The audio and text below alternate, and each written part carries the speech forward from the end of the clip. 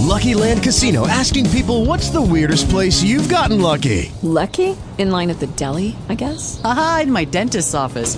More than once, actually. Do I have to say? Yes, you do. In the car before my kids' PTA meeting. Really? Yes. Excuse me, what's the weirdest place you've gotten lucky? I never win and tell. Well, there you have it. You can get lucky anywhere, playing at LuckyLandSlots.com. Play for free right now. Are you feeling lucky? No purchase necessary. Void where prohibited by law. 18 plus. Terms and conditions apply. See website for details. Talk Shoe. Recorded live. The views and opinions of this program are not necessarily the views of Talk Shoe, Generated Productions, StoryHit.com, and sponsors. This is Nation Talk. Tonight, from the BBC World Service,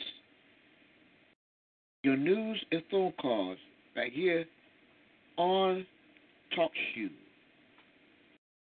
You're listening to the Jam Radio Network with Minister Kenneth Jenkins.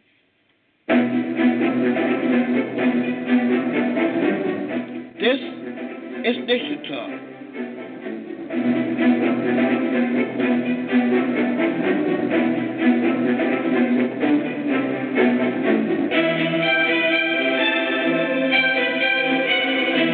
Nation Talk is your Sunday evening forum. Broadcasting live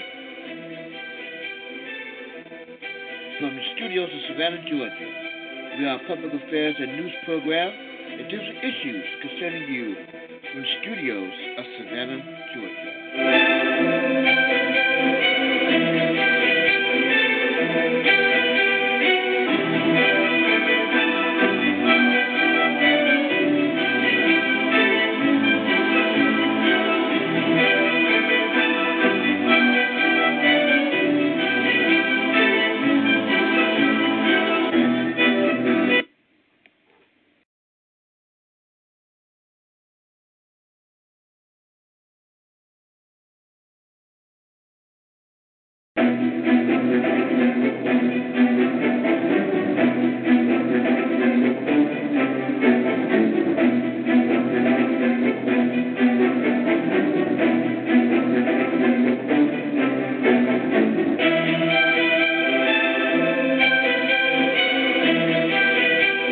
Sunday evening forum, Nation Talk. Nation Talk is a live public affairs and news program that deals with issues concerning you from the studios of Savannah, Georgia.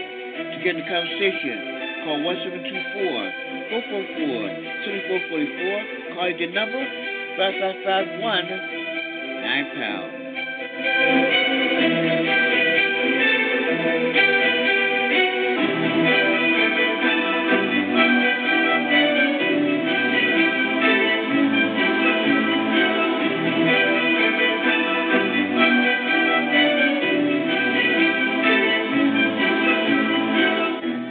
Tonight, from the BBC World News Service.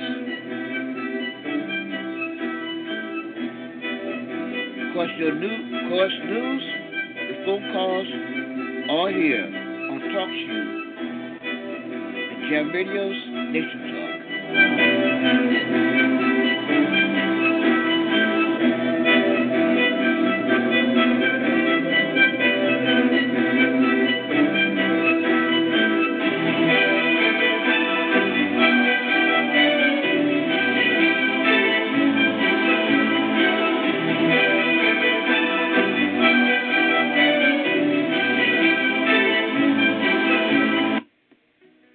Thank you for downloading from the BBC. For details of our complete range of podcasts and our terms of use, go to bbcworldservice.com/podcasts.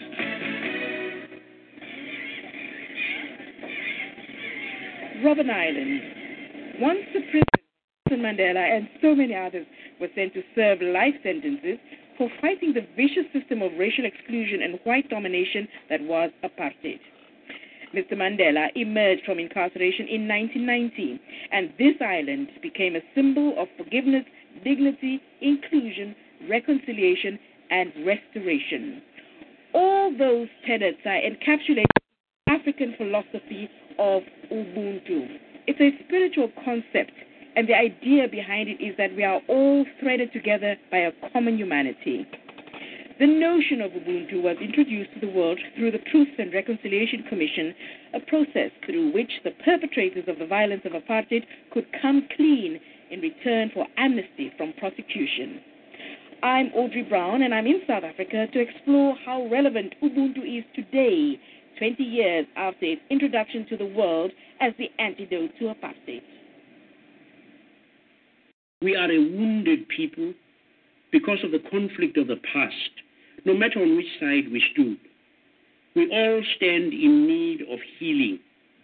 We on the Commission are no superhuman exceptions. We too need forgiving. We too need to forgive. The Truth and Reconciliation Commission was an exercise in truth-telling, where the henchmen of apartheid, some of them black, revealed the murders, the torture, and the disappearances that they'd carried out to defend the system. One of the cases brought before it was that of the Gugulethu 7, a group of young men who were ambushed by the police and killed on the streets of their township in Cape Town. The details revealed at the hearing were so brutal, their families could hardly bear to hear it. Cynthia Ngeu was the mother of Christopher Pitt, one of those young men. She saw images of her son being dragged through the streets on television. Mrs. Ngeu did what so many others did when they came before the TRC. She listened as details of the last painful moments of her son's life were recounted. She cried in anguish, but she forgave.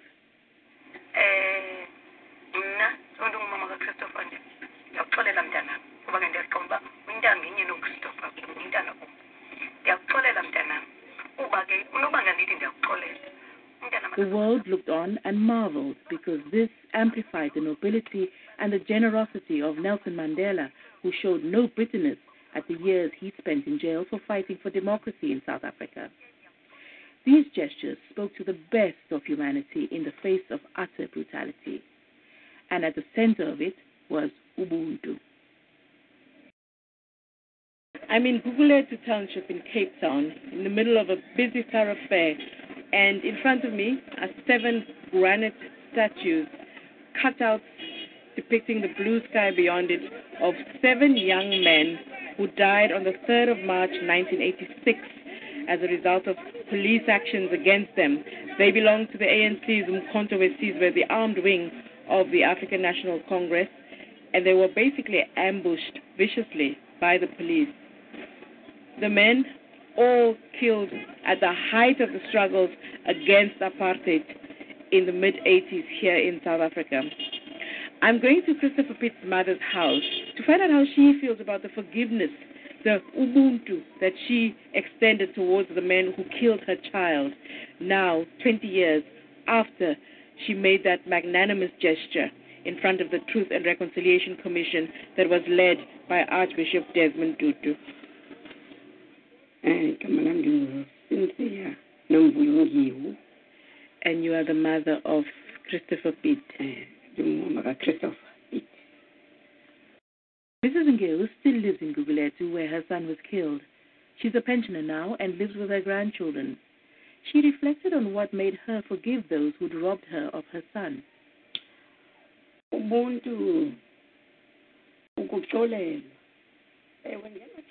Ubuntu, that is humanity, means to forgive. And during the TRC time, I forgave them. They killed my child who will never be alive again. I said I forgive the perpetrator. The reason why I forgave him is that there is no way that I can bring my child back. And even himself, he could not bring him back.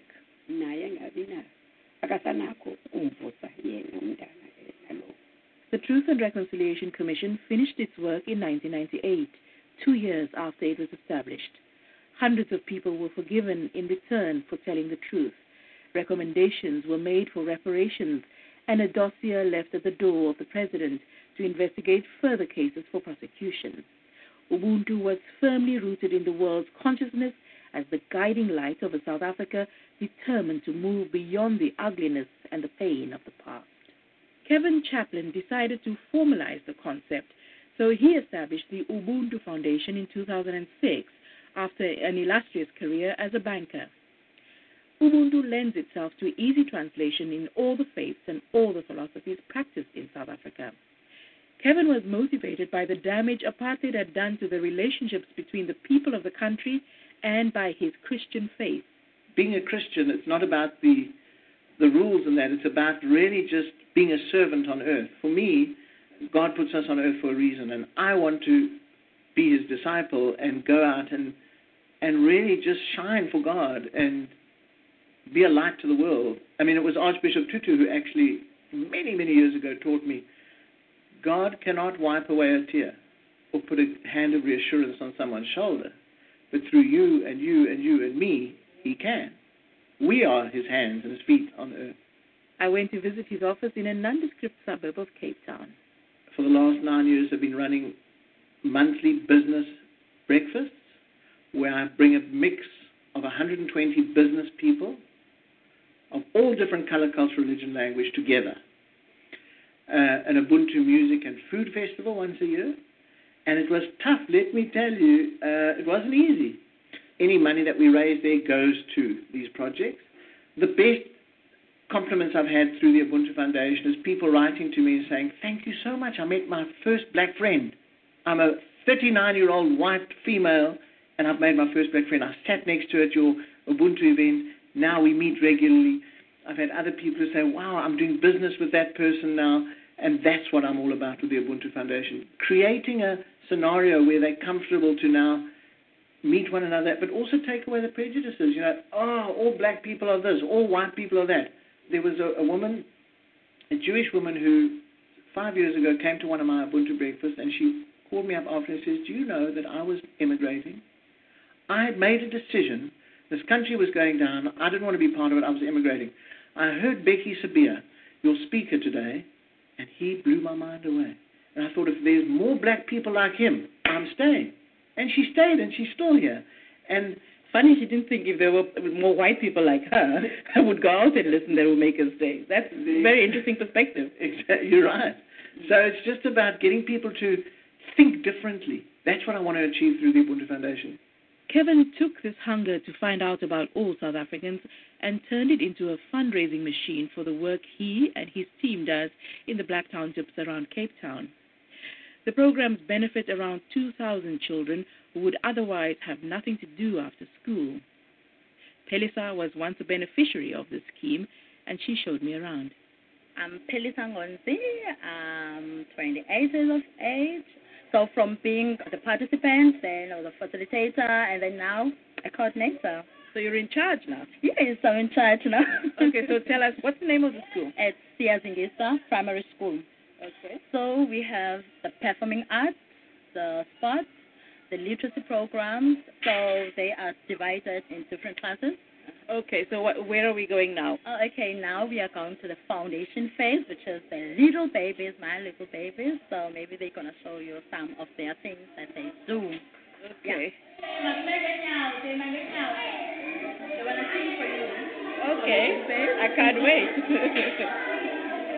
I'm in a classroom full of little children. They're probably all under the age of 8, and they decided that they're going to sing a song for me.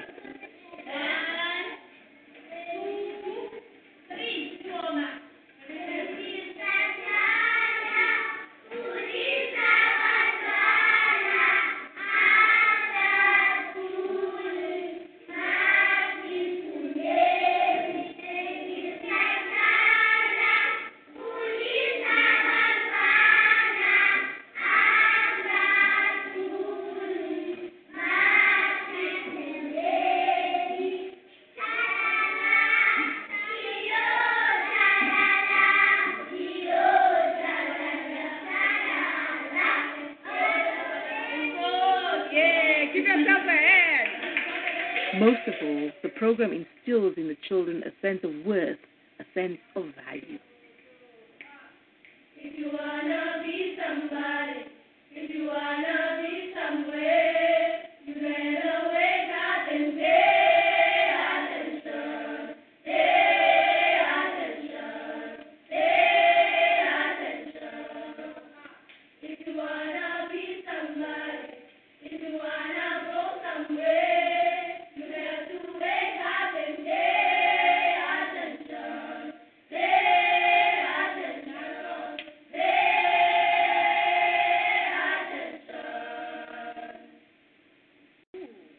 was beautiful. Thank you so much.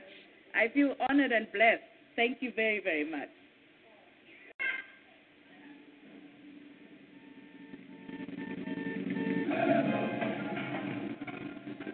Africa Tau is a biker, and he's the events coordinator for the Sopranos Bikers Club, a group of black men who enjoy their success, but in keeping with how they were raised in the days when they had very little, want to share it with those in need.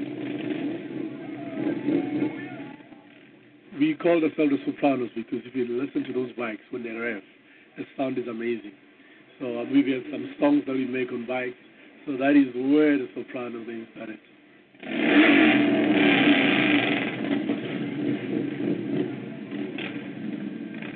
You know, it's all about simply saying that I cannot be well off when my neighbor is hungry. You know, when we eat, we all eat together. And I remember when we were growing up, for example, if it was a Christmas day, you know, as kids, you'd walk into any houses in your street and just walk in, you'll get a plate of food, wherever you are. You don't even have, they don't have to know you walk into any house, you'll get a plate of food, you'll get biscuits or anything like that. That's an African... Ginger beer.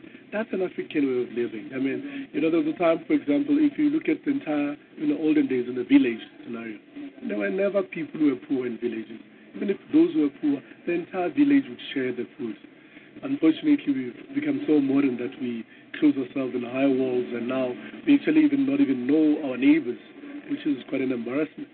But we still want to create that spirit of Ubuntu, of caring for our older people. The Sopranos do 8 charity runs a year. We just want to, you know, show that bikers are actually quite a caring community, and there's a very strong spirit of Ubuntu.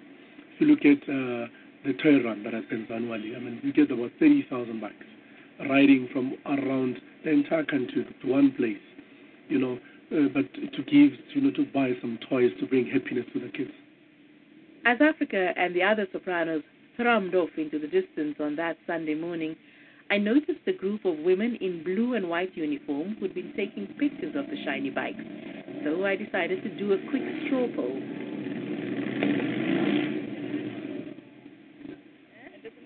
Yeah, that's an African. Umuntu ngabantu. Zulu. It means caring for each other.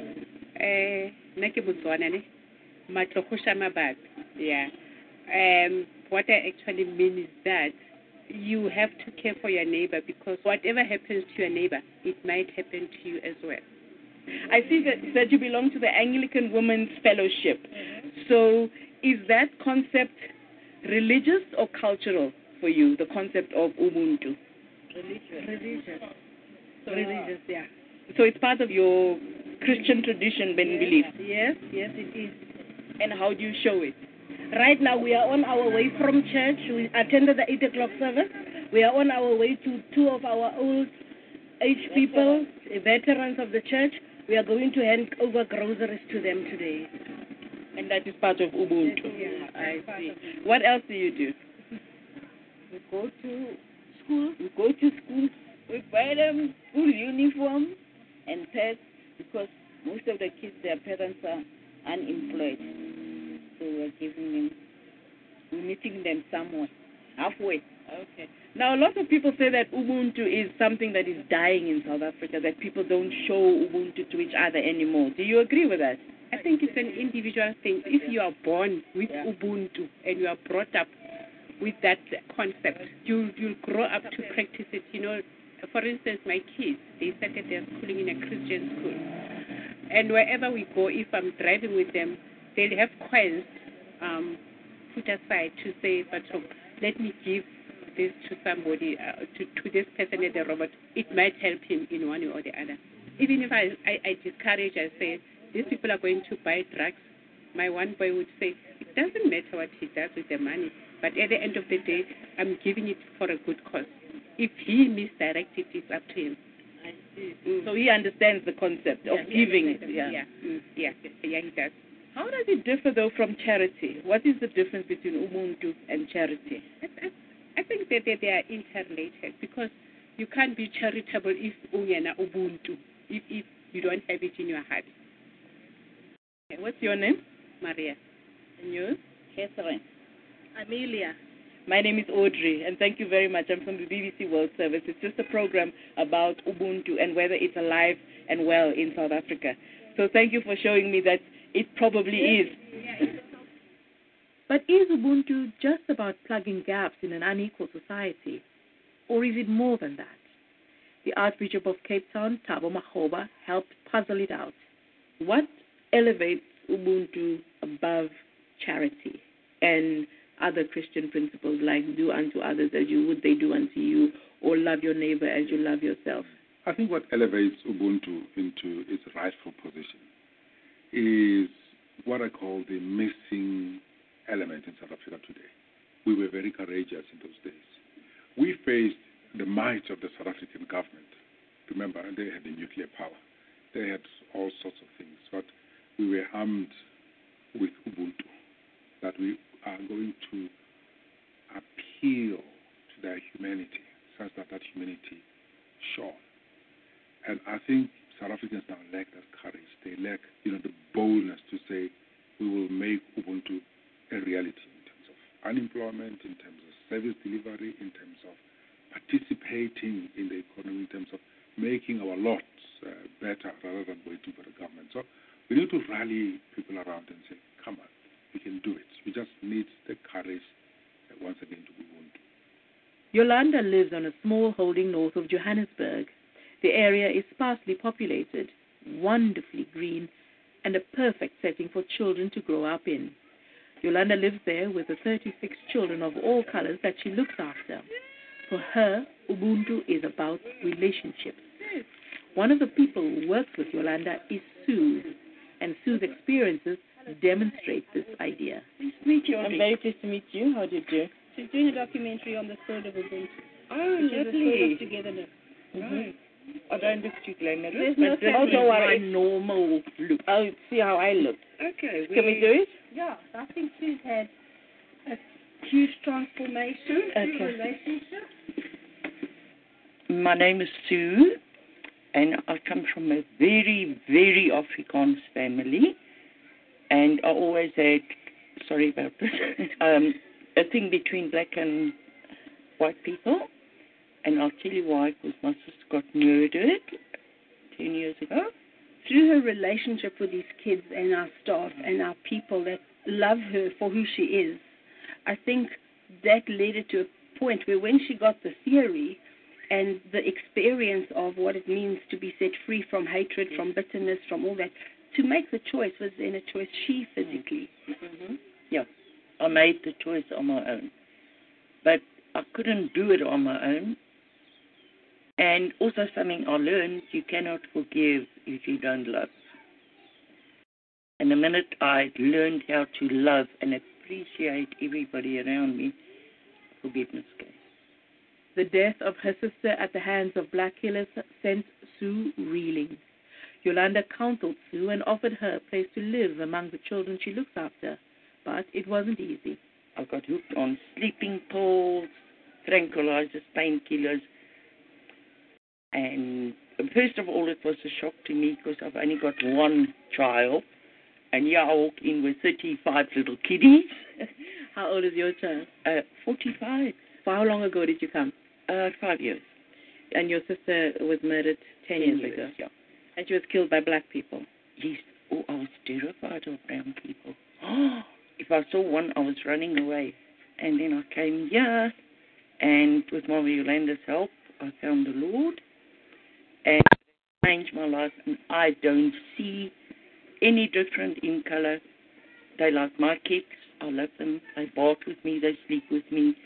And I just cannot be without them.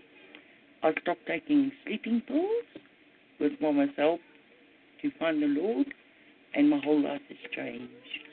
Do you know what Ubuntu means? Togetherness? Yes. Yes. That is what I found your Ubuntu. And they've healed your heart. They healed my heart and my relationship with them. And I just cannot be without, well, we're 90% brown people on the farm. And they're like sisters, daughters, grandchildren, no difference. Sue's background didn't make things among Yolanda's charges easier, coming as she did from a conservative white Afrikaans family. Look, to me, Mandela was the greatest ever. But it was difficult for me when he passed away because my dad was one of the policemen that got him arrested. Really? Did your father ever talk about that? No, never. No. You mean he was directly involved in the arrest? Yeah. When he got banned to Robben Island, he was involved. But yes, my family, they're still a bit different. You mean they're still racist, in other words? Some of them, yes.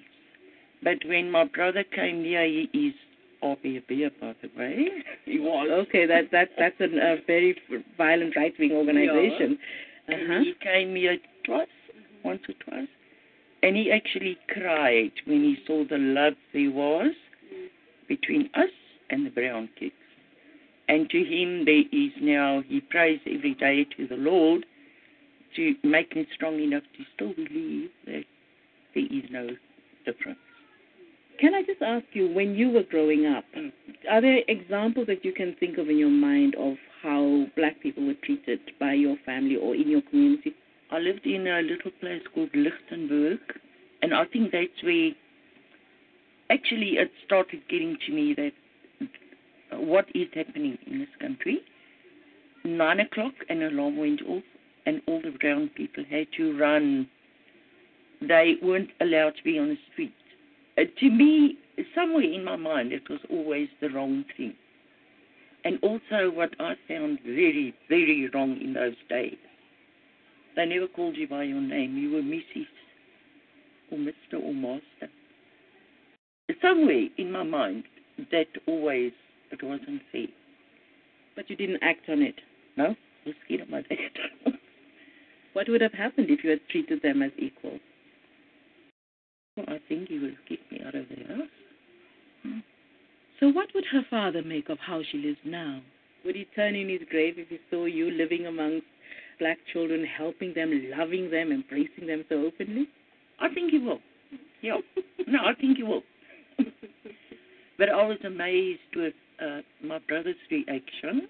Whenever he finds, always sends his love to the little kids and the brown staff, and amazing. And we had a team here, and the guy drew a little picture of Jesus, Sue, and the church, and little dollies walking up to the church, okay? And I couldn't get the meaning of it. And eventually, I got to the meaning of it. It means that God has chosen me for certain people to lead to Him. And my sister's very ill, and she actually phoned me to say that she now believes in the Lord. She's forgiven the people that killed our sister. And as soon as she's better, she wants to come here so Mama can baptize her. And it makes me very proud to know that at least in my family, there's 2 already that eat follow. In this path of Ubuntu, would you say? Yes. Thank you very much. I'm so very, very honored that you shared your story with me. Thank you. Thank you, Sue. South Africa is still a much troubled country, and the optimism of the era in which it embraced Ubuntu has darkened into anger at unfulfilled promises, ugly spats over racism, and recriminations, as many feel that their generosity in extending Ubuntu has been thrown back in their faces. So was it right to ask people like Mrs. Ngil to forgive those who'd wronged them?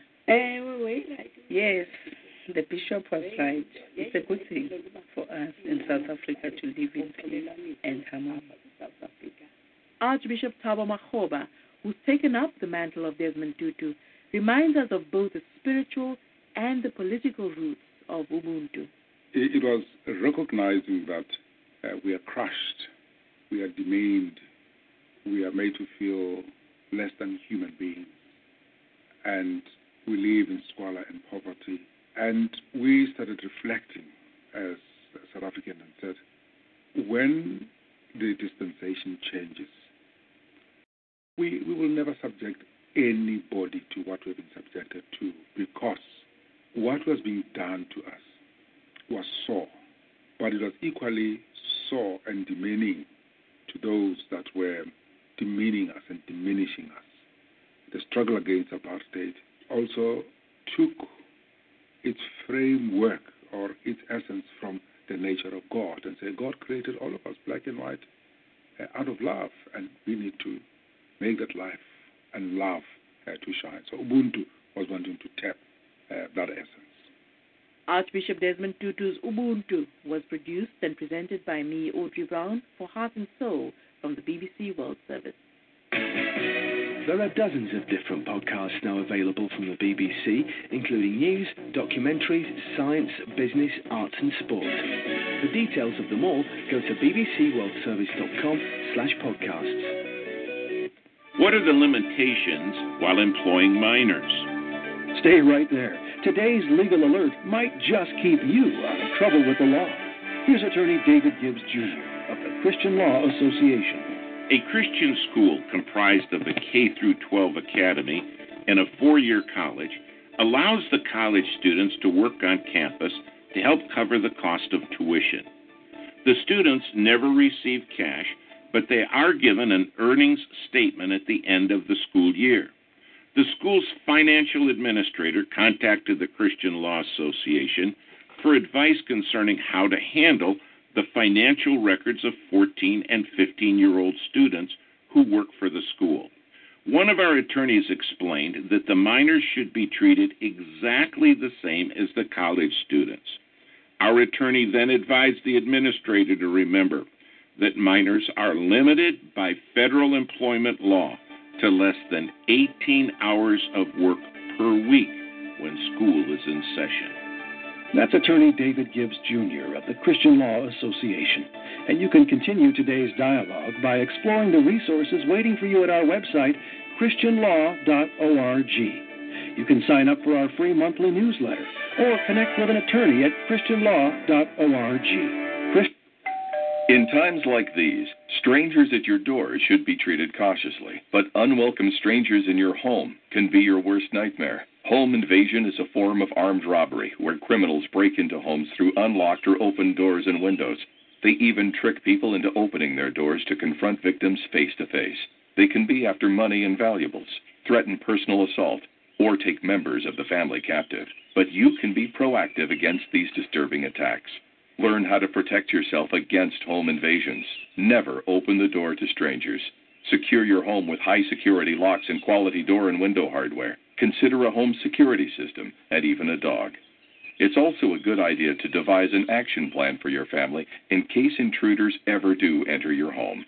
To learn more about how to keep your home safe from intruders, visit ncpc.org. That's ncpc.org. A message from the U.S. Department of Justice, National Crime Prevention Council, and the Ad Council. When you went car shopping, you meant business. You aced vehicle history searches and test drives. Now you've got your wheels. If you manage that, you can get your retirement plan on track. Visiting aceyourretirement.org can help.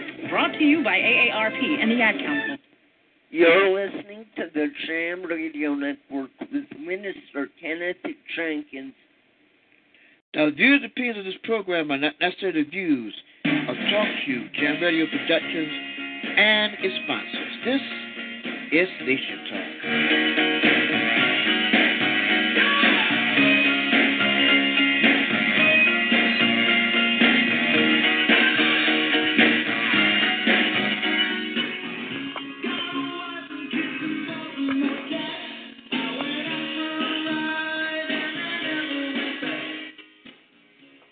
Good evening and welcome to Nation Talk. You've been listening to a BBC broadcast,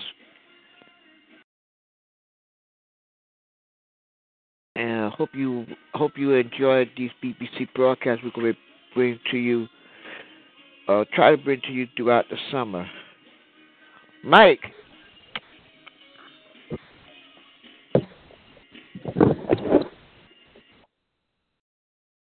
Mike.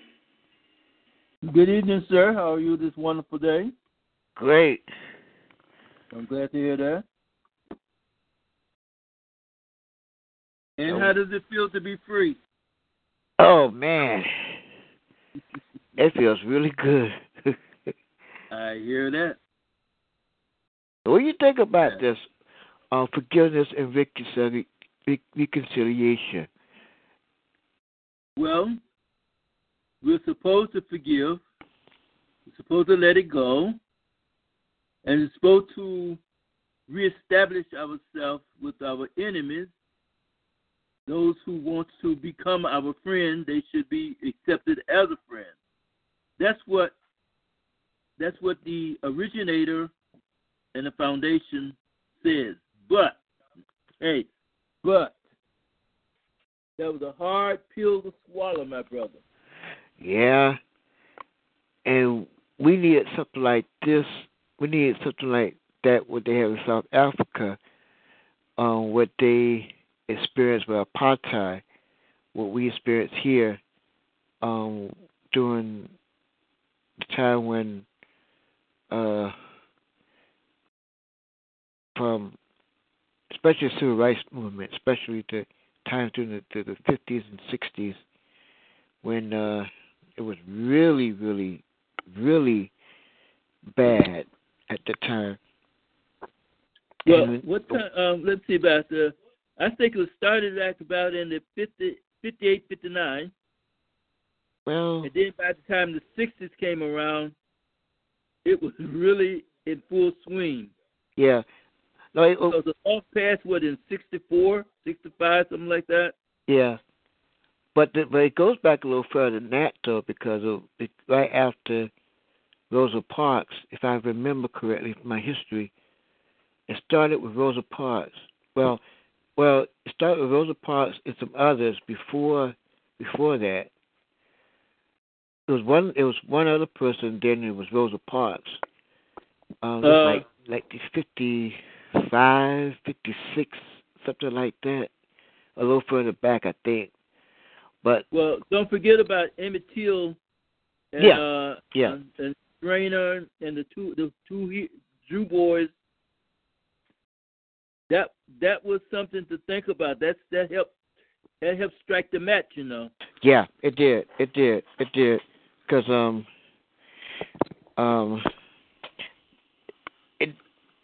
it really got in full swing.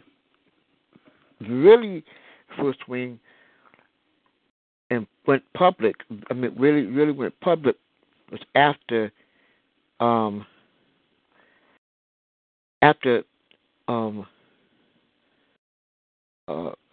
Rosa Parks, when it really went public. That's when Dr. King got involved. Right. Yeah, and that's when. That's when all hell broke loose. Oh yeah, and he was a very young preacher at the time. He just finished seminary and everything, and I think he just got married. I think he just married Coretta, and I think they started having one of the kids at the time. Okay. And he was really young. He was really young. How old was he when he passed? He was 30, 39. He didn't see 40. Right. So he started out real young. He started out real young with the civil rights movement. In fact, they selected him for it, and as they say, the rest is history. The rest is history. And you know something else I'm looking at too, while you got all of the credentials and everything.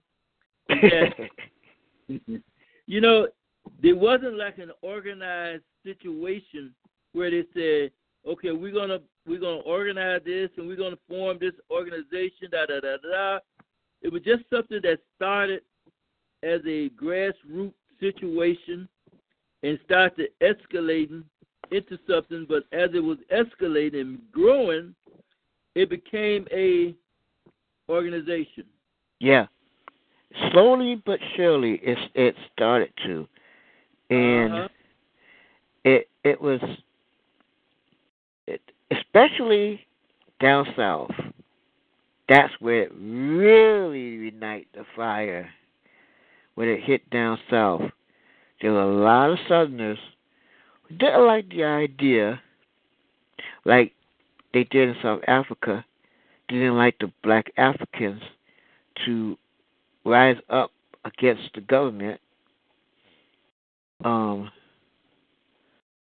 So they started arresting people, and they also killed some. They also killed some people as well. I was listening to that, and it really surprised and amazed me to find out that there was also a few black Africans in the apartheid movement. Oh yeah, yeah. Wow! Now you really got me on that one. I've heard about some of it that was in the apartheid movement. I've heard about a little bit of it. And the first time I heard about it, I was just as surprised as you were. Wow. And I'm going, what? Yeah. I'm like, get out.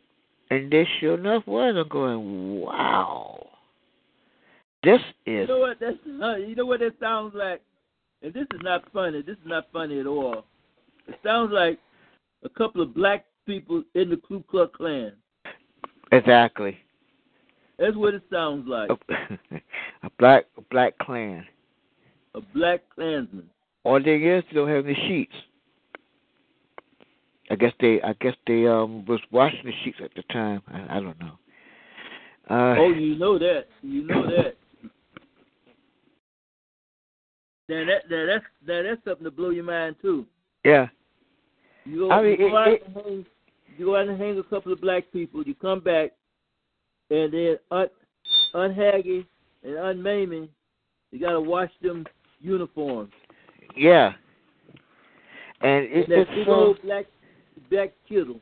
Yeah. Here in America and over in South Africa, it's so parallel until it's uncanny. They had apartheid. We had the civil rights movement. It's so parallel. Well, they jailed Desmond Tutu. They jailed Dr. King. You know, what you saying that like I said, both of them seem to be on the same parallel. Yeah. Like apartheid over there, but over here they would call it Jim Crow. Yeah, definitely. You know what I mean? So wow. I heard stories. I heard stories that was very strange. And when I first got here, and I was working with this newspaper, local newspaper, black newspaper, and I know the family quite well. And my boss was telling me that at a certain street you better get off at that street at that time of night when it gets dark, because the police officer will come to you and say, "Hey, boy, what you doing over here?" Mm-hmm. And it's not that far from where we are now. It's not that far from where we are now. And now it's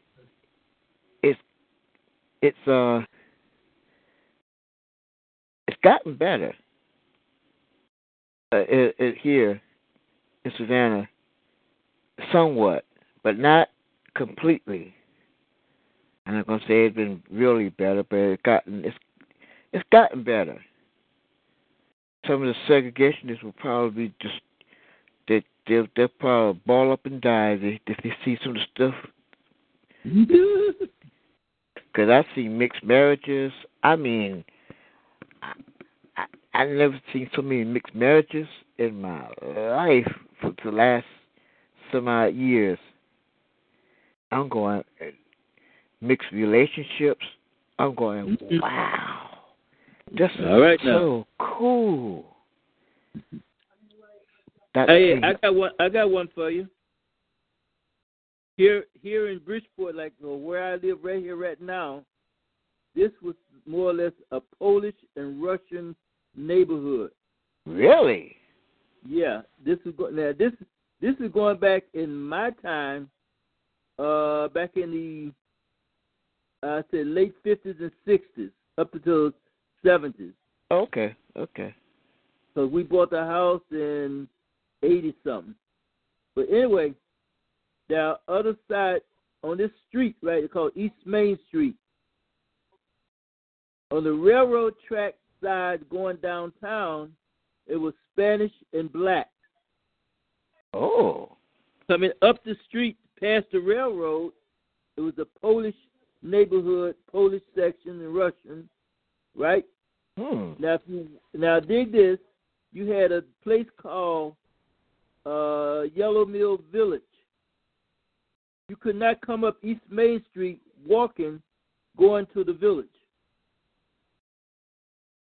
You would have to go down this railroad, where the railroad track is, go to the underpath. There's another street called Seaview Avenue, where they have Remington Arms, where they used to make the bullets for the war. Oh. A lot of factories to go into, go over to the village where the ghetto is. All right, now, because if you walk up East Main Street, back in those days, you don't walk up in there because the police didn't bother you because the neighborhood did. For real. Great, didn't want. Because anywhere, like over here now, we have Washington Park, where P.T. Barnum made the park, right? Okay. Everything on this side of the railroad track, where the park is, the P.T. Barnum, the streets, everything, the funeral homes, the businesses, and all of the people, they was close neighborhood, a close section. If you was a black person, you had to either be working over this way or taking care of some important business. If you're going through during the daytime, it was all right going through. But if you come off the main street, don't go off the main street talking about going and just knocking on somebody's door unless you had a really, really good cause. What? And then when the Puerto Ricans first started coming up under the bridge, coming up in this neighborhood, the Polish and the Russians started moving out quick, fast, and in a hurry. This ain't no lie, man. This was like, it's really, really scary. And then it's like, what? Very few blacks came up. The Puerto Ricans was like, they took over. It's just like how you say, you leave in the neighborhood and somebody come in and take over. Yeah. That's what they did. And now it's all Spanish over here, just about. Except for maybe about, I said we have less than 20 black families in this neighborhood that own houses, own homes. Oh, nice. And the rest of them are renters. All the black people over here mostly are renters. Okay. Very few homeowners. Huh. And that's what I'm talking about. And they call this a historical area, a historical society. Oh. Okay. You could not remodel your home unless you got permission to do so, and it had to be exactly the way it was back at the turn of the century. That's how it is here, in certain areas. Not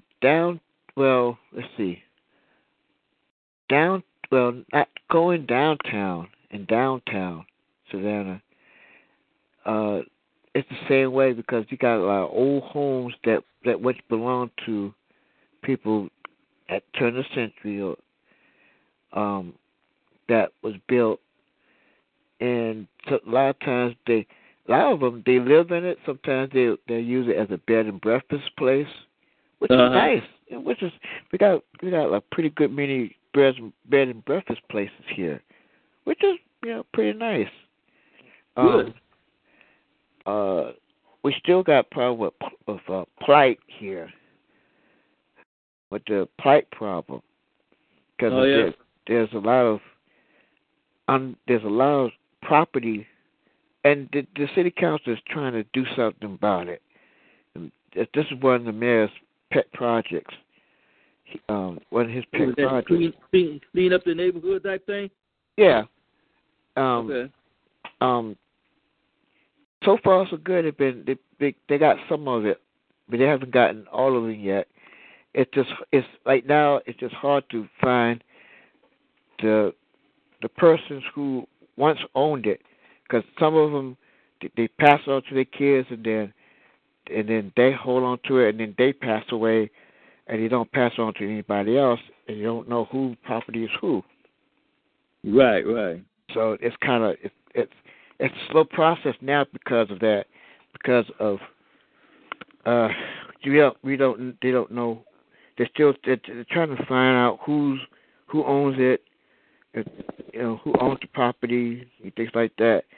It's a slow process, but they're getting it done slowly. It's a slowly but surely process, but it's getting done. It's getting done. Okay. You can go anywhere in Savannah almost. You can see, or any side of Savannah, and you can see these boarded up houses, which once was owned by some folks, but like the people who own the property, and all of a sudden they die, and maybe the family who once owned it, the children who once owned it probably moved away and completely forgot about it, and all. So so they're trying to redo it. The school here, Savannah College of Art and Design, they are wonderful. This is a great school. They have a students who specializes in architecture. Oh, okay. And what they do is they actually go and help redo old buildings. And they have done that. They have done that lately for so many years. They took an old synagogue and turned it. I think it's what is it now? Art gallery or something. It was an old Jewish synagogue that was downtown. They changed to an art gallery. They took a old it used to be a place where you do shopping. One of the big stores in Savannah. They took that and made it out to make that an art gallery. They've turned they've helped with different projects around here. The school matter of fact, right across the street from what we are at now, I can look out my window and see, used to be the old 37th Street School. We used to play, my little brother used to go to that school. Oh, yeah. And we used to go in the yard during the day and play basketball. This was before they built this building. This is long before they built this place.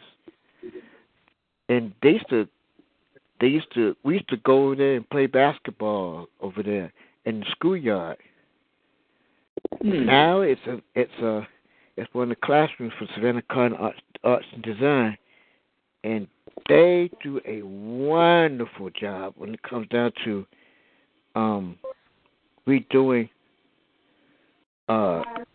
old buildings and old homes and things like that. And I'll ask a question. Yeah. Did the Savannah do like they did here in some other places. Like if a building was abandoned and it started deteriorating, the city will go in and see intimate domain, and they would tear that building down or either burn it down. I think they do. I think they do.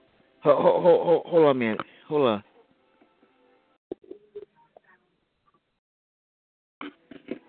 We are coming up at the top of the hour. I got too much speakers here. Thank you. This is Nation Talk.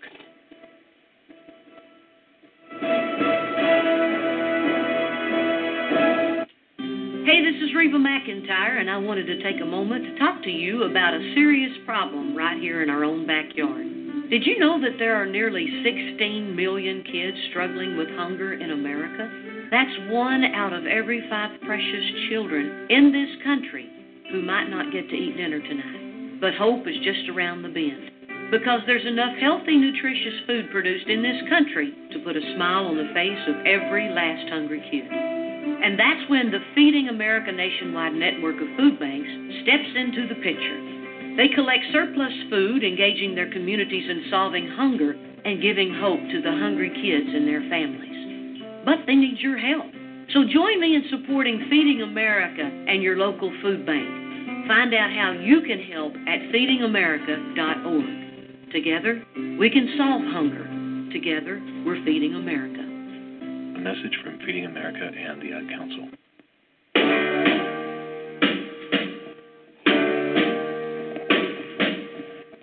Walking through a party in the county jail. The prison band was there, they began to wail. The band was jumping and the joint began to swing. You should have heard the knocked out jailbird sing, let it rock. Everybody let it rock. Everybody in old cell block was dancing to the jailhouse rock. Spider Murphy played his tenor saxophone. Little Joe was blowing on the slide trombone. The drummer boy from Illinois would crash, boom, bang. The whole rhythm section was a purple gang. Let it rock. Everybody let it rock. Everybody in old cell block was dancing to the jailhouse rock. Number 47 said to number 3, you're the cutest jailbird I ever did see. I sure would be delighted with your company. Come on and do the jailhouse rock with me. Let it rock. Everybody let it rock. Everybody in old cell block was dancing to the jailhouse rock. Rock, rock, rock.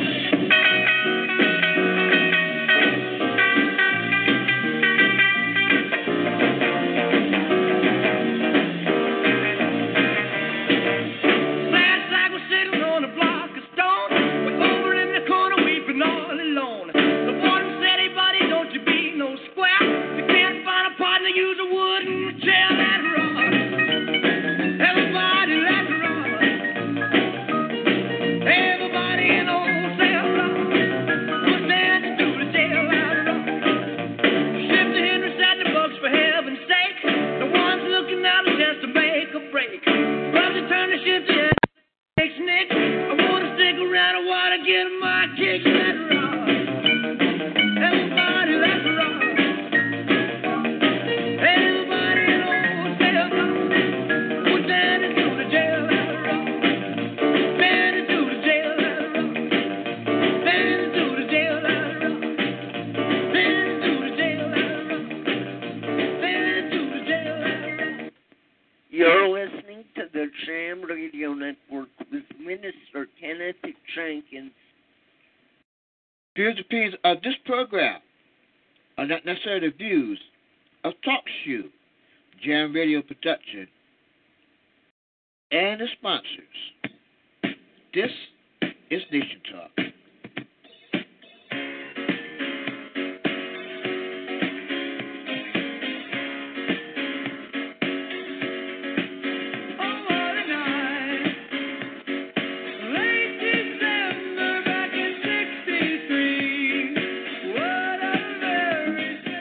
Good evening. Welcome back to our second hour Earth Nation Talk.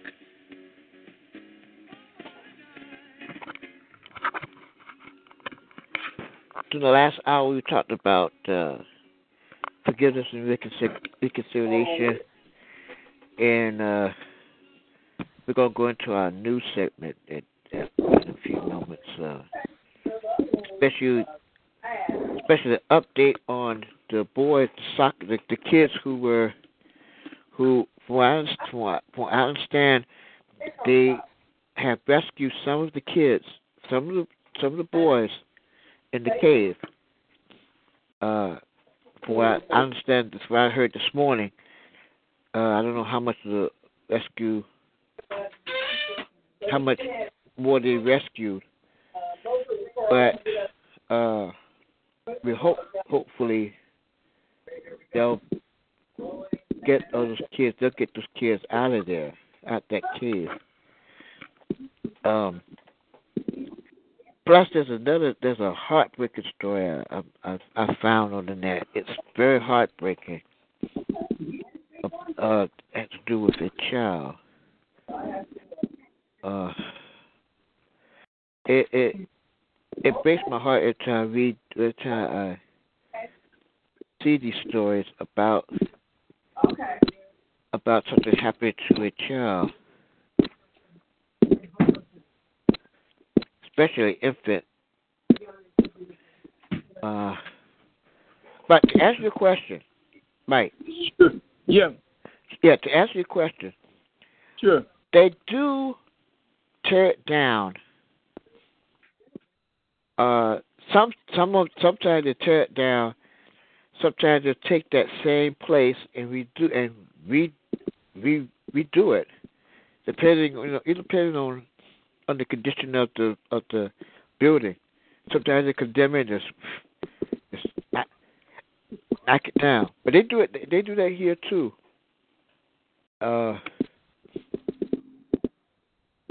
They a lot of times like I said, they take old buildings and they just refurbish it. Old buildings. Matter of fact, they took a bank. Used to be a bank a long time ago. From what I understand, it used to be a bank, and they turned it into. I think it's another. It's part of SCAD. I know. It's part of SCAD Contract Design. It's part of it. I passed by it today and I looked at it and it's beautiful. It's absolutely beautiful. What that old saying goes, making a pig dress up. I forgot that saying about the pig. Dressing up a pig in a suit. And then go back into the mud hole. Yeah, but not this time. They got a lot of great buildings here that are very, very, very, very old. Now, you want to see some unusual buildings? Go to Miami. Oh yeah, get out of here. Miami has some very unusual tall buildings. I mean, very unusual. Especially in the business district. Different shapes, different forms. I mean, the designs are crazy. It is totally crazy. And most of it is in the business section, in the Brickell section. I've gone through there I've gone through there many times, many times. Some loud have nothing but glass, all glass, and oh yeah, tall, and oh my God, it's ridiculous. It's ridiculous. But that place has the most unusual. I mean, unusual buildings to look at. Whew. I tell you. Well, and Chicago, New York, I'm sure the same thing. Chicago, yeah, I know. New York, I've seen the pictures of it. And, yeah, they're pretty weird. All right, folks. It's time for the news segment.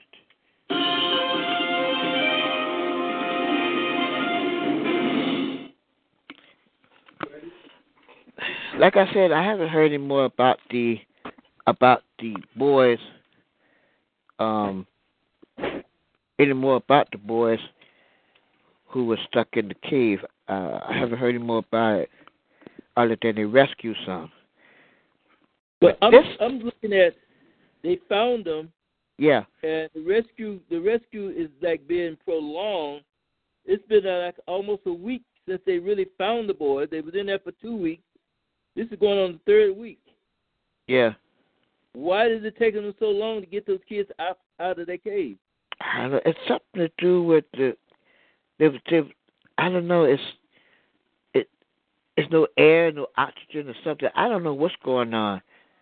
They got them big hose, like the water hose. They can pump air down into the place. Yeah. You know what I mean?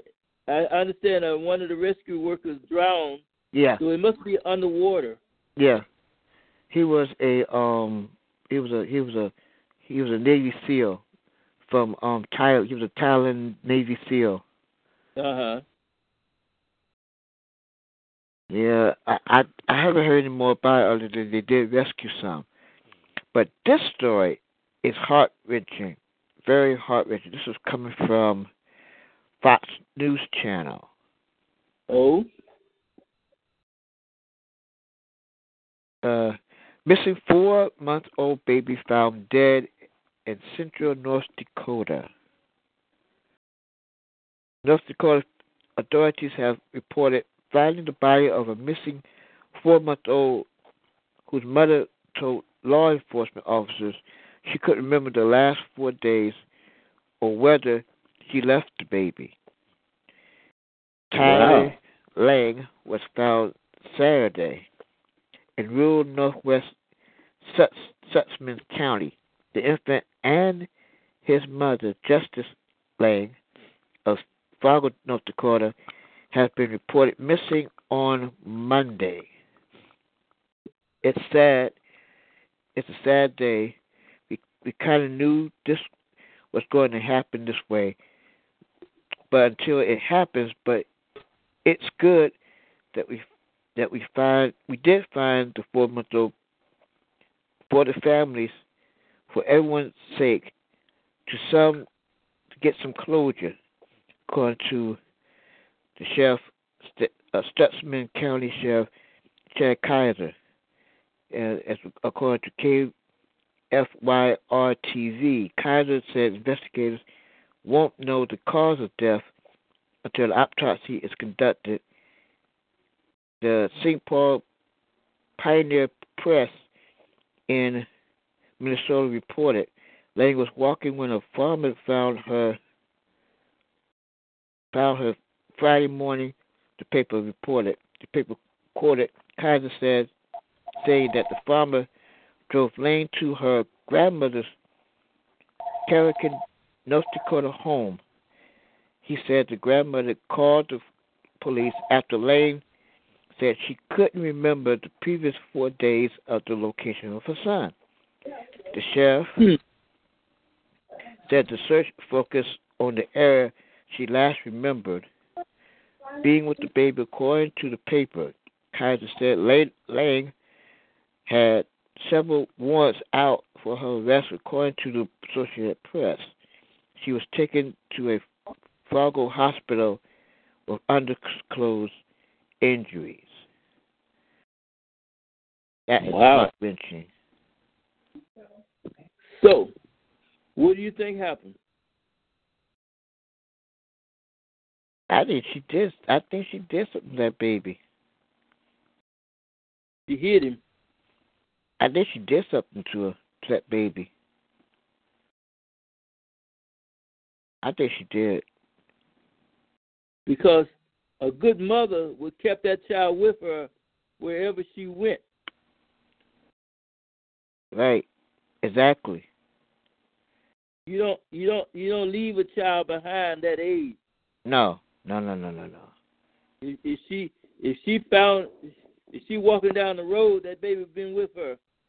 Right. And she couldn't remember the last 4 days? That is very unusual. Very unusual.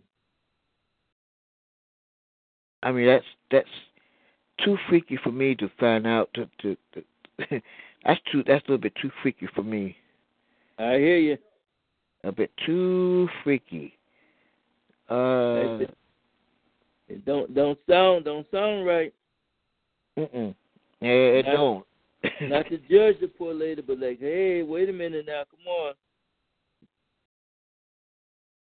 That's just like a young man came up on a bus from Georgia, and he said that somebody robbed him. He's got his suitcases and stuff, and all his money was in the suitcase. Now wait a minute. You don't travel with no money in no suitcase. Your money is on your body at all times. Exactly. Who do you think he is? Rockefeller? You know what I mean now? So hey, how you said? Something fishy. Very fishy. So now what? Oh boy. Oh man. Maxine Waters is back in. Of course, she's back in the news. Let's see if I can get some audio here from this. I got one for you. What's that? Why is the Republican Party is expanding and going so fast and getting more momentum nowadays? What is going on? Yeah, the Republican Party is falling apart now. Not really. Hold on here. They're falling apart now, and it's getting really, getting really weird. Well, to me, they done got weird, but still, the idea is that people are voting Republicans into office nowadays more than what we expected. Oh yeah. That's why I'm independent. Sometimes I put an independent. Sometimes I put a Democrat in. Maxine Waters. Black leaders expressed profound indignation over Democratic leaders' failure to protect Maxine Waters. Dozens of self-identified black women leaders and allies wrote a letter this week exhorting top Democrats Nancy Pelosi and Chuck Schumer for failing to protect and battle Representative Maxine Waters. Uh-huh. The letter's signature included former Democrat National Convention Chairman Donald Brazil, Durham L. Sharpton, and former USDA official Shirley Sherrod, called Waters anti-Maxine and said she is owed an apology. Waters, who is a Democrat from California, has not backed down from her comments calling for people to confront members of the Trump administration at department stores at any other place where they're seen in public. President Trump responded by calling Waters crazy and extraordinarily unintelligent. Look who's calling the kettle Last month, Schumer, Democrat from New York, said on the Senate floor that it is not American to call for the harassment of political opponents. For her part, Pelosi, Democrat from California, lightly rebuked Waters, saying that some responses to Trump's daily lack of civility have been predictable and unacceptable. In the letter obtained by Politico and dated July the 3rd, just a week ago, the black woman leader and allies charged that Schumer and Pelosi have battered a Democratic icon. We write to share our profound indignation and deep disappointment over your recent failure to protect Congresswoman Waters from unwanted attacks from the Trump administration and others in the GOP, the letter states. The failure was further compounded by the decision to unfairly deride her as being a uncivil and un-American. Well, no, she's not being civil and un-American. Just called them out.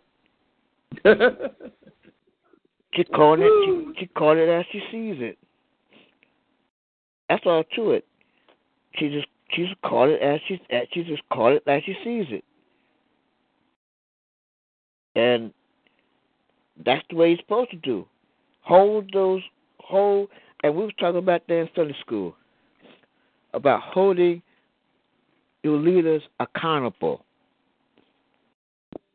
Holding leaders accountable. So they fighting back, huh?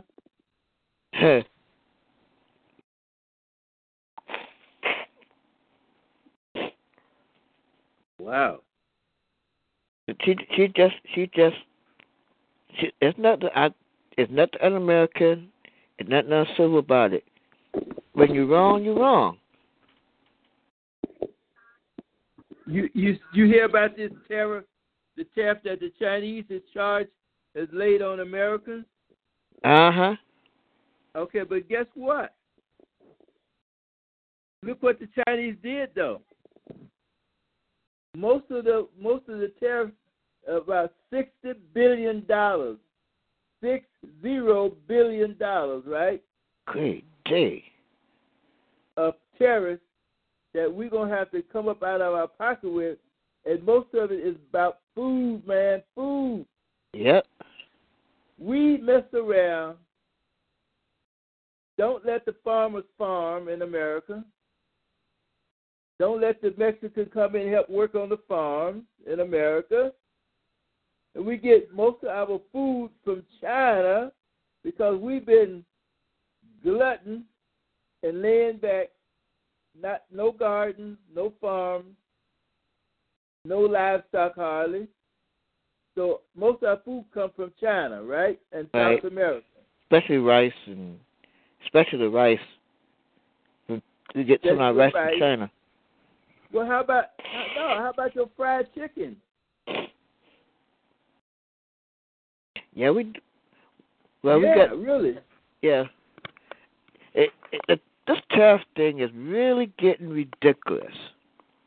So that means that if Trump tries to reduce the minimum wage and raise the food price, where is that going to leave people who cannot afford to live as it is now?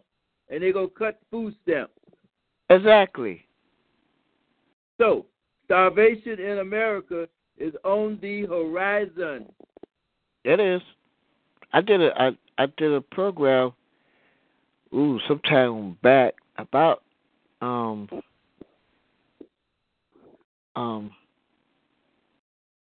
hungry in America. And it is really, really ridiculous, or worse, especially in our urban cities. a lot of in our urban cities. Yep. Where we got homelessness, we got folks who are living in their cars, families living in their cars because they couldn't afford the rent, so they had to move out, live in a car, or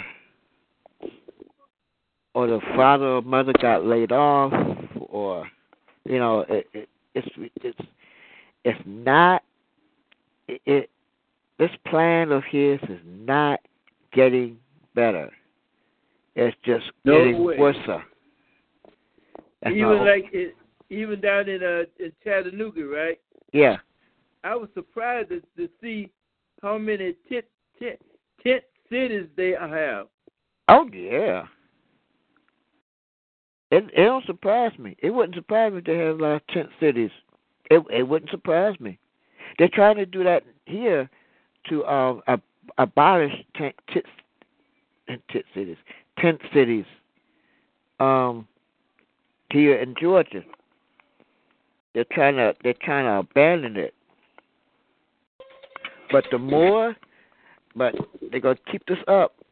The more they deal with these terrorists, you're gonna see more and more. You're gonna see more and more tent cities. You're gonna start seeing more. There are some of the governors, wow, decide not to go with Trump, go against him, and keep the people there at the tent cities, not to bother people at the tent cities. There's some governors who bucking against the president. And I don't blame them. Good. I don't blame them at all. Because plus we got this thing with the immigration, trying to tear these kids apart from their parents. That's getting ridiculous. The more he does, the more he goes against this, the worse. You're gonna see more tent cities. You're gonna see more and more immigrants coming in illegally. So he better change. He better change his tune about some of the stuff that he's trying to legislate. I don't agree with a lot of that stuff. I really don't. And he's playing with fire with China. China's being very nice. Not only is he playing fire with China, but how about North Korea? Korea's still not off the book yet. Nope. And then you got Russia too. Deal with. Yep. And they still got that thing about the collusion or whatever you're talking about, whatever. Yeah. They still haven't got that out their system yet. I'm telling you, he keeps doing this. He's gonna he keep messing with the Chinese. Chinese gonna just say, bunk you. And the horse you're riding on. I'm telling you, man. Y'all hold on. All right. They keep it up. Let Trump keep it up. Let them keep it up. Because it's gonna get to the point the Americans gonna get tired. And when it comes down to re-election, he's going to be hunting votes. His popularity is already down to 0, almost. It's really low. And they talk about Obama being the worst president. Guess who's the worst president? Guess who it is? Yeah, him.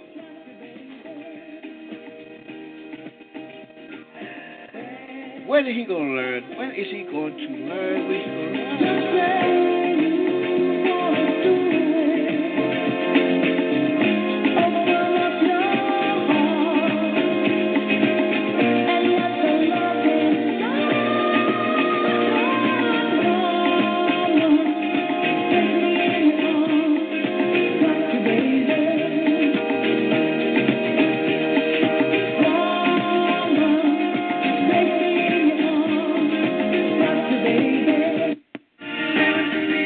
John Mayer for RAD, recording artists, actors, and athletes against drunk driving. On stage, it's fun to push the limits and see where it takes me. Off stage, it's a different story. Get behind the wheel of a car after you've been drinking and you risk causing a crash, hurting, or even killing someone. When you're enjoying a few drinks, know your limit and don't push it. Plan ahead and give up the keys. You'll make it a safer weekend for everyone. A public service message brought to you by the U.S. Department of Transportation, RAD, the National Association of Broadcasters, and the Ad Council. To buy your home, you became a house hunting ace, learned about loans, scoured neighborhoods, and asked the right questions. If you manage that, you can get your retirement plan on track. Visiting aceyourretirement.org can help. Brought to you by AARP and the Ad Council. This message is for all of you sitting in the passenger seat. And apologies if it gets a little uncomfortable, but how does it feel to be at the mercy of someone who thinks a random text is more important than your life? Someone who takes their eyes off the road while speeding along in a 3-ton hunk of steel. Freaky, right? Well, why not just ask them to stop? Or better yet, volunteer to text for them. It might be a little awkward, but believe me, you'll live. Learn more at StopTextStopWrecks.org. Brought to you by the Ad Council and the National Highway Traffic Safety Administration.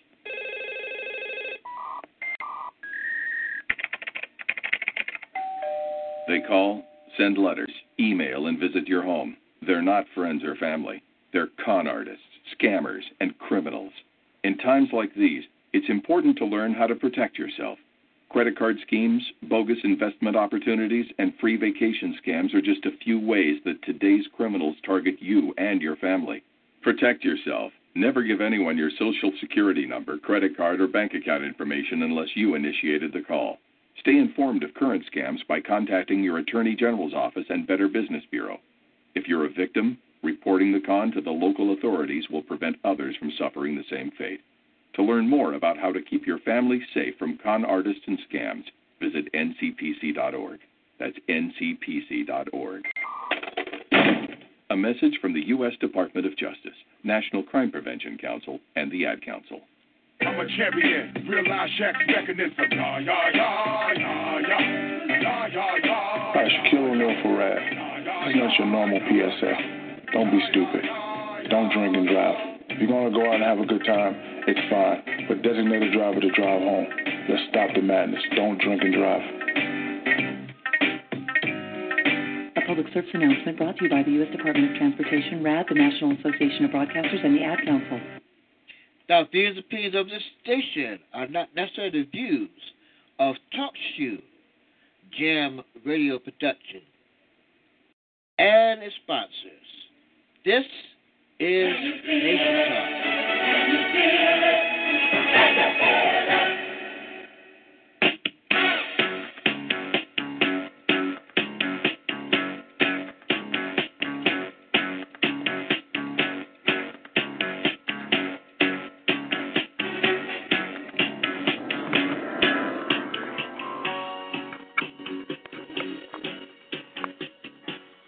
You're listening to Nation Talk here on Talk Shoe and Jam Radio, your Sunday evening forum. Where he's going to learn. And he was talking about President Obama being the worst president. They need to change that tune. They really need to change that tune. You know why they say that? Yep. I already know why. All right, then. Now they need to change their tune now.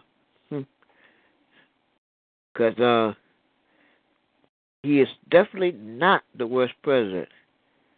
Well, for one thing, they've been talking about the rich get richer and the poor get poor. Yep. When they start to messing around and nobody gonna be able to eat, then we're gonna find out because they're gonna have to pay through the nose I don't care if you are a millionaire. When the prices start to going up on the food, and you can't tell your maid to fix caviar every day, you're gonna start to feeling the pains of your stomach. And the wallet. Well, hey, you know they ain't gonna mess with. You know they don't want nobody to mess with that wallet. So that's gonna hit them where it hurts, in the wallet. Gonna hit them really hard. I'm talking about little stupid stuff like fruits and vegetables Yeah. all the way from China. I mean, look, folks. And how about eggs, man? Yeah, I mean, they need to. He needs to watch. He needs to watch it because it's getting to be the point now that it's that everybody's going to kind of shun America. Well, they're going to start shunning them because of who we got in office, and none of the leaders are not going to. They're not going to back them up. And they got 3 more years to go too? Yeah, I can't wait till 3 years go. Go. Hey, you know how much damage you can do in 3 years? A lot of damage. Thank you. If you start off making damage, you're going to end up making damage. You'll end up making damage. Woo! I mean, it's getting to the point now that if he don't watch it, he's gonna have a war. He already got a terrorist war against China as it is already. Here's another story out of Florida. African American family finds racist note in hotel room, businessman says. What is that all about? An African American millionaire and his Manhattan consultant son were victims of a 4th of July hate crime in a hotel room during a Florida vacation. Now, a racist creep apparently snuck into Frank and Michael Davis' room at the upscale Art Overtation Hotel in Sarasota and left a 2x5 post-in note reading, "You're a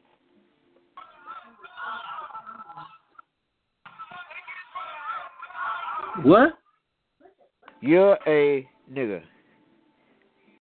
Get out of here. And this is what from the Post. Hey, he probably never experienced that stuff before. Probably didn't. But see, with us, it'd have been different. We'd have been laughing at him at the note. Guess what I found? I would go down to the front desk. Look what I found in my room. Wow, somebody loved me. Okay. You know what I mean? I'll be like, at first, I ain't gonna get mad. I'll probably laugh. Yeah. I'll be laughing my head off. Hey, dig this. And the hotel would have been giving us free room for a month. Okay.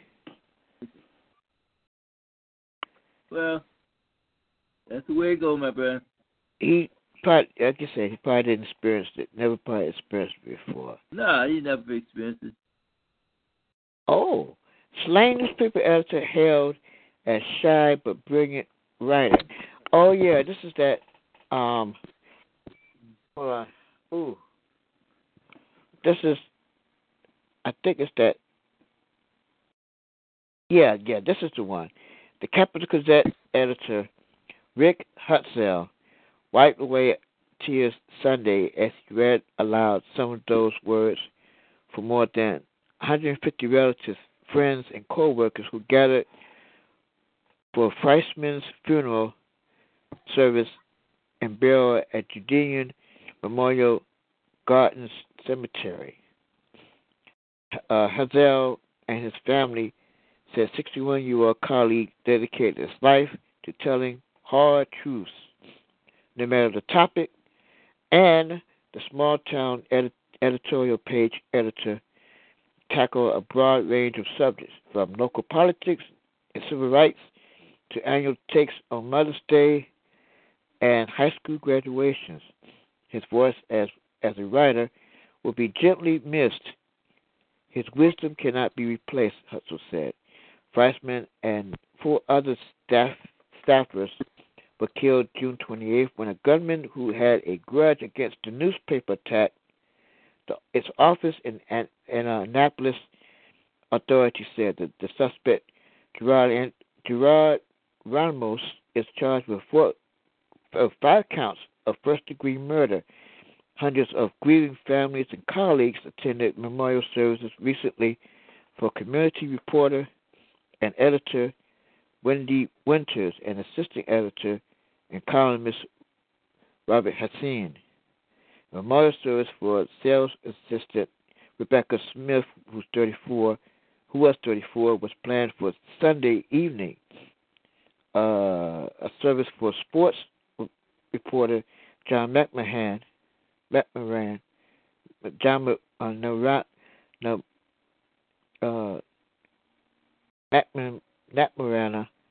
is scheduled for Tuesday on the University of Maryland's campus. Freisman is a 1979 graduate of the University of Maryland's journalism school and had worked at the Capital Gazette for 26 years after 15 years at other Maryland newspapers. The Carroll County Times, longtime Capital Gazette sports writer Bill Wagner, and said Freisman was a stickler for accuracy, who instead of emailing colleagues would print out drafts for his editorials and leave copies on colleagues' desks for them to proofread for accuracy. Rabbi Larry Shore, who led the funeral service, was a classmate of Freisman from kindergarten through high school. Audience members laughed when Shore recalled about how his childhood friend would bring an adult briefcase to elementary school.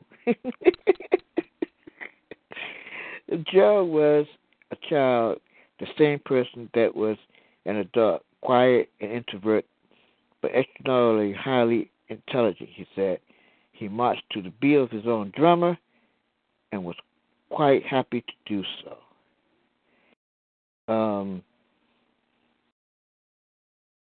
So we finally, the families had said goodbye to those reporters who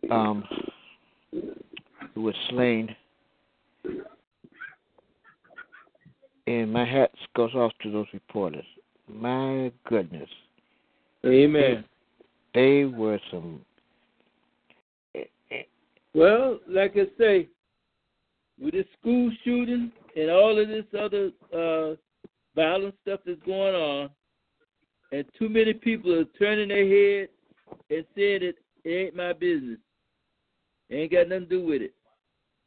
It's all in the hands of the Lord. All in the hands of the Lord. And the Lord said, I put you in charge of the earth. What's up with this? You know what I mean?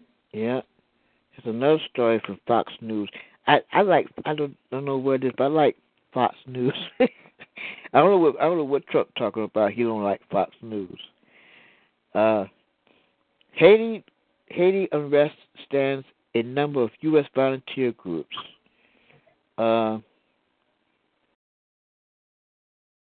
Church groups in South Carolina, Florida, and Georgia, and Alabama are among those that haven't been able to leave, according to newspaper and television reports. Some flights were resuming Sunday afternoon, according to airline officials and the flight tracking website FlightAware. American Airlines spokesman Ross Feinstein said in an email that 2 flights bound for Miami and one for New York had been taken off Sunday afternoon. But even getting an airport could be risky, U.S. officials warned. The U.S. State Department issued an alert Sunday urging its citizens on the island to shelter in place and not go to an airport unless travelers had confirmed the departure or the departing time was taking off. So there's some kind of uprising in Haiti. And there's some Americans who are there from those states who are right now who is stuck there because of some unrest in Haiti. Oh boy. What happened? What's happening in Haiti? Talking about? They have some unrest in Haiti, and there's some folks from the different states, southern states, and they're stuck right now. They can't get out of the country because of this unrest. So it's being advised that they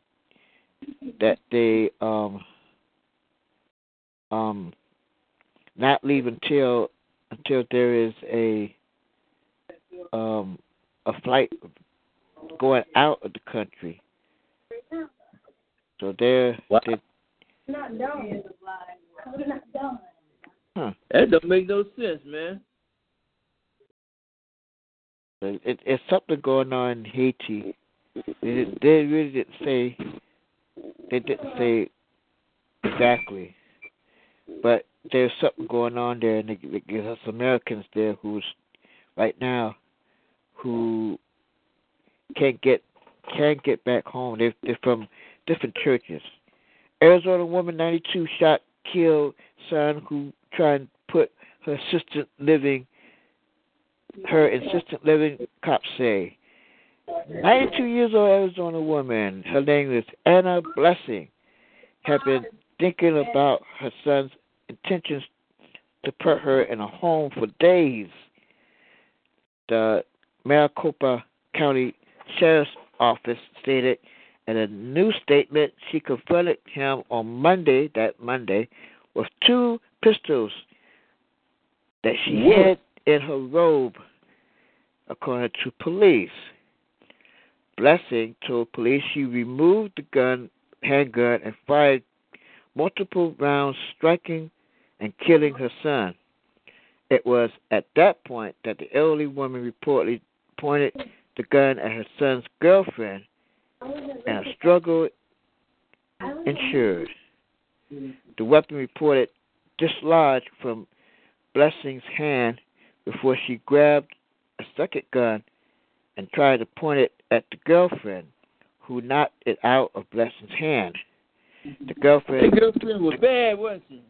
Kid, that's a bad girl. That girl was bad, man. Okay.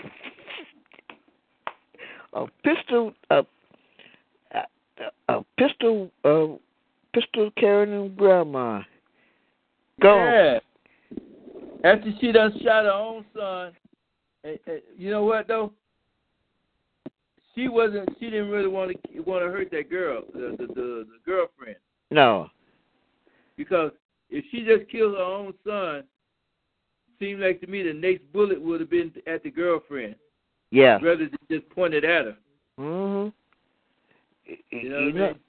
Because Mama didn't play that. She ain't going to no. Mama was mad because her son was trying to put her in a nursing home. Okay. Mama ain't playing that. Nah, Mama. And Mama said, I'd rather go to jail than to go to a nursing home. Okay. I hear. But you had to kill the boy. No, but hey, that's a shame, but that's how it go nowadays. Now, put my mama. Hey, Mama brought 2 pistols. Okay. You're a bad girl. Well, my mom tried to take it. My mom go take it, put her in an institute like that. No way. She'll go kicking and screaming before she do that. Nah, her. Nuh-uh. I don't think so. Not my mom. No way. But your mama's got her own apartment? Oh, she got her own house. She got her own house. All right. She got her own house. And she gonna stay there until she get called home. All right now. All right. Put her at home? No way. I was telling Vanessa, the Duchess will go she'll kick and scream before she do that. You can't blame her. I don't blame her either. I wouldn't either. I wouldn't be in no home like that. Not like that. I mean, if it's a place like where we at now, then fine. That's just fine. Because this place here, the place here is mostly independent living. It's like independent. It's independent living. Right. Okay. But you do have some folks who do have assistants, have somebody to come in to help them, do this, do that. But they're mostly independent, and that's fine. That's fine. But going to a nursing home, no. I told Vanessa, don't put me on a nursing home. I'd rather die at home. I'd rather be at home. And the hospice come in and do what they do. 'Cause that's what they did with my grandmother. My mom, my mom, what she did was she took care of her during all during the time of grandma's all at the times that she until in her life, and she got the beds and everything for her, and set the room up set the room up for her. That's where she didn't go to a nursing home, because I don't think my grandma like nursing home neither. Well, actually, after you hear all them stories coming out of them nursing homes, who wants to go there? Exactly. And they got commercials now of lawyers, especially in Savannah. I'm sure they got plenty of them over there where you at too. They got lawyers now that specializes in that type of injuries. Yeah.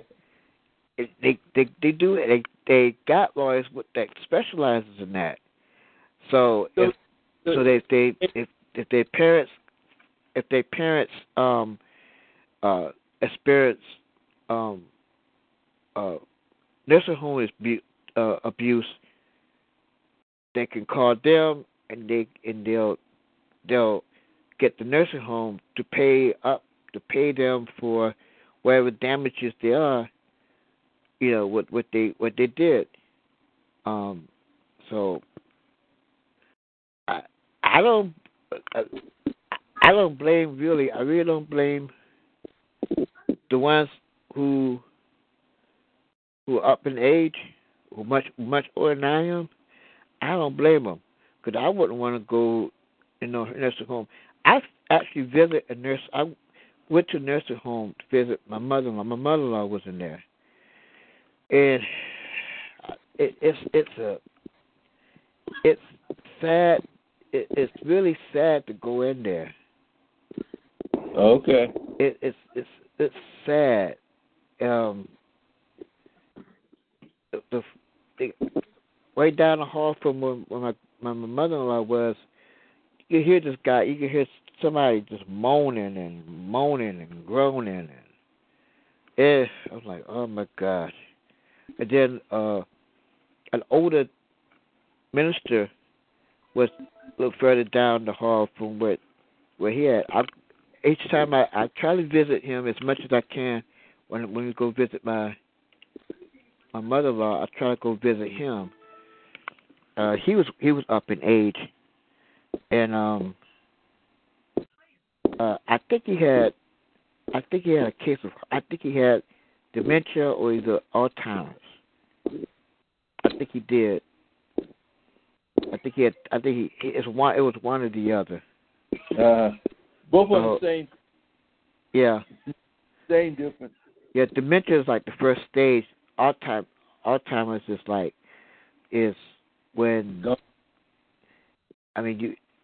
you just you're not like yourself. My grandfather had it. It was sad to see him like that. Right, I hear you. It was really sad.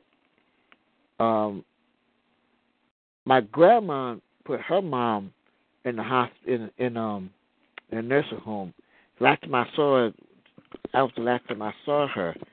She was 96. Wow. Yeah, she was 96. That was just my great grandmother. I got longevity in my family. A lot of longevity. I think the oldest grandparent is 102, 103, maybe 102. I think she might be a little older than Papa, but I'm not sure. My great grandfather, but my great grandmother, or my dad. Still living? No. She was. Okay. She lived to be 102. All right now. So I got a lot longevity in our family. I had a cousin who was 90 something. She lived like a floor above us, and we'll go every so often, go there and go and see her. I didn't even know we were related, actually. Get out of here. But I know she had the last name Thomas, but I wasn't quite sure. I wasn't quite exactly sure, but it ended up that we were related. I was like, oh, wow. And she was up in age too. And then I had another great aunt. She was 90. I forgot how old she was, but she recently passed about a few months ago, and we used to see her at church most of the time. That's my great auntie. That's the one who gives the sugar. Your daughter did what? That's the one who gives great sugar. Oh, okay. All right. But I don't blame really these seniors. I really don't blame these seniors for going off the edge like that. Especially Mama here. Especially old girl here. I don't blame her. I'll go kicking and screaming to try to put me in a nursing home. Nah, put me in a nursing home. I'm not going. Nah. Yeah. We had the last real job I had before I went to the soup kitchen. I worked at a assisted living place. They call it a residence for the seniors and everything. Yeah. But these people like retired executives and stuff, right? Oh. Yeah, they back in them days. That was like in the the late 80s. Oh, okay. They were paying $100 a day for their living. Wow. Yeah, they paid big money because most of them were like say professional people there. You know what I mean? And they had one lady. She was in business. Her and her husband was in business. They lived in Japan for a long time. Wow. They were like halfway millionaires, not quite a millionaire, right? Oh. And so she was there, and her nephew became the executor. And her nephew had her put out of that residence, the place that I worked at, to move her to a lower price facility. Oh, Lord. The ladies, like I said, over there, you have to be like about 70 years old, more or less, or more. You know what I mean? Yeah. Most of them got around. They did what they had to do. Some in a wheelchair. Yeah. But they had their own private people that come in to sit with them, take care of them, and medication, whatever. Yeah. And we provide the food for them, a little entertainment, whatever, however. Yeah. You know what I mean? But this dude had his aunt put into a smaller facility and took her all her stuff out of her room. Because it was more or less like an apartment. Okay. Like what you call it? Like a large room and then a bedroom like on the side, like, you know what I mean? Okay. With a little kitchenette, but you ain't supposed to be cooking in there. Oh, okay. But you can bring your food up and heat it up if you want to, that kind of stuff. Oh, okay. Because they had me as a chef there. Oh. You know, yeah, man. You'd be surprised how some of these people, how they used to being catered to and big time and stuff. Shoot, I had to come up with some food lines and budgets and menus. Oh yeah. Just like they were used to living at their home. Yeah. And I got paid good money too. So I'm telling you.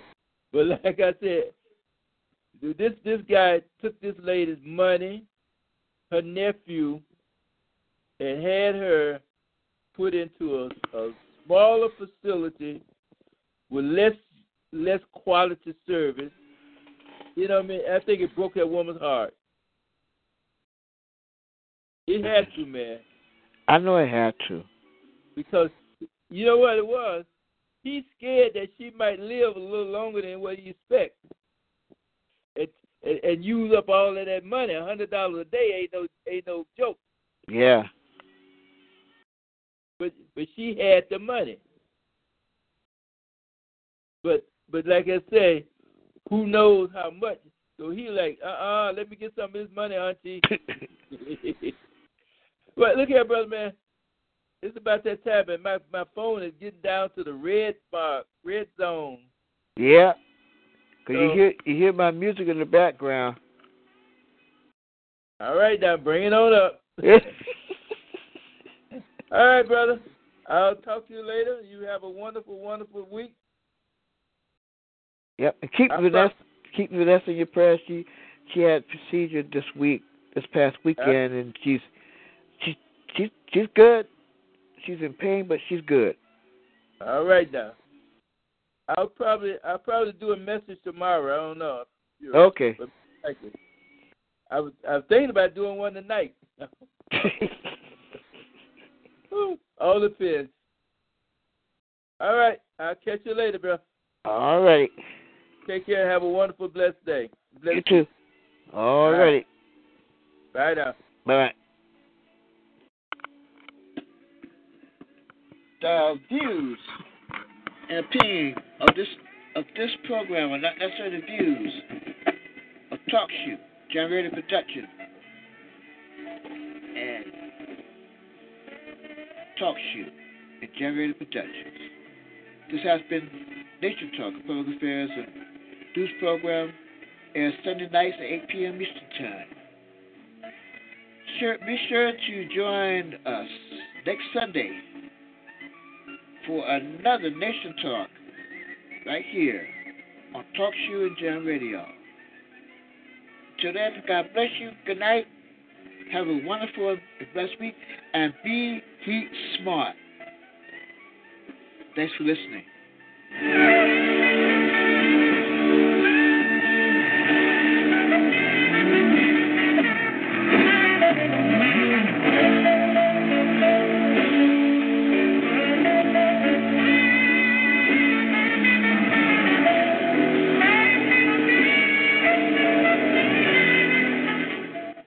Nature Talk is a presentation of Jam Radio Productions.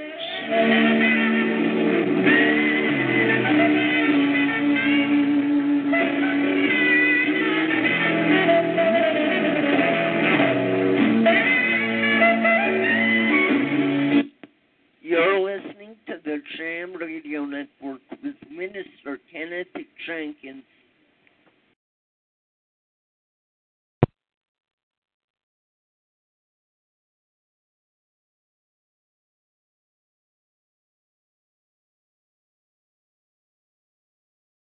With the Lucky Land Slots, you can get lucky just about anywhere. This is your captain speaking. We've got clear runway and the weather's fine, but we're just going to circle up here a while and get lucky. No, nothing like that. It's just these cash prizes add up quick. So I suggest you sit back, keep your tray table upright, and start getting lucky.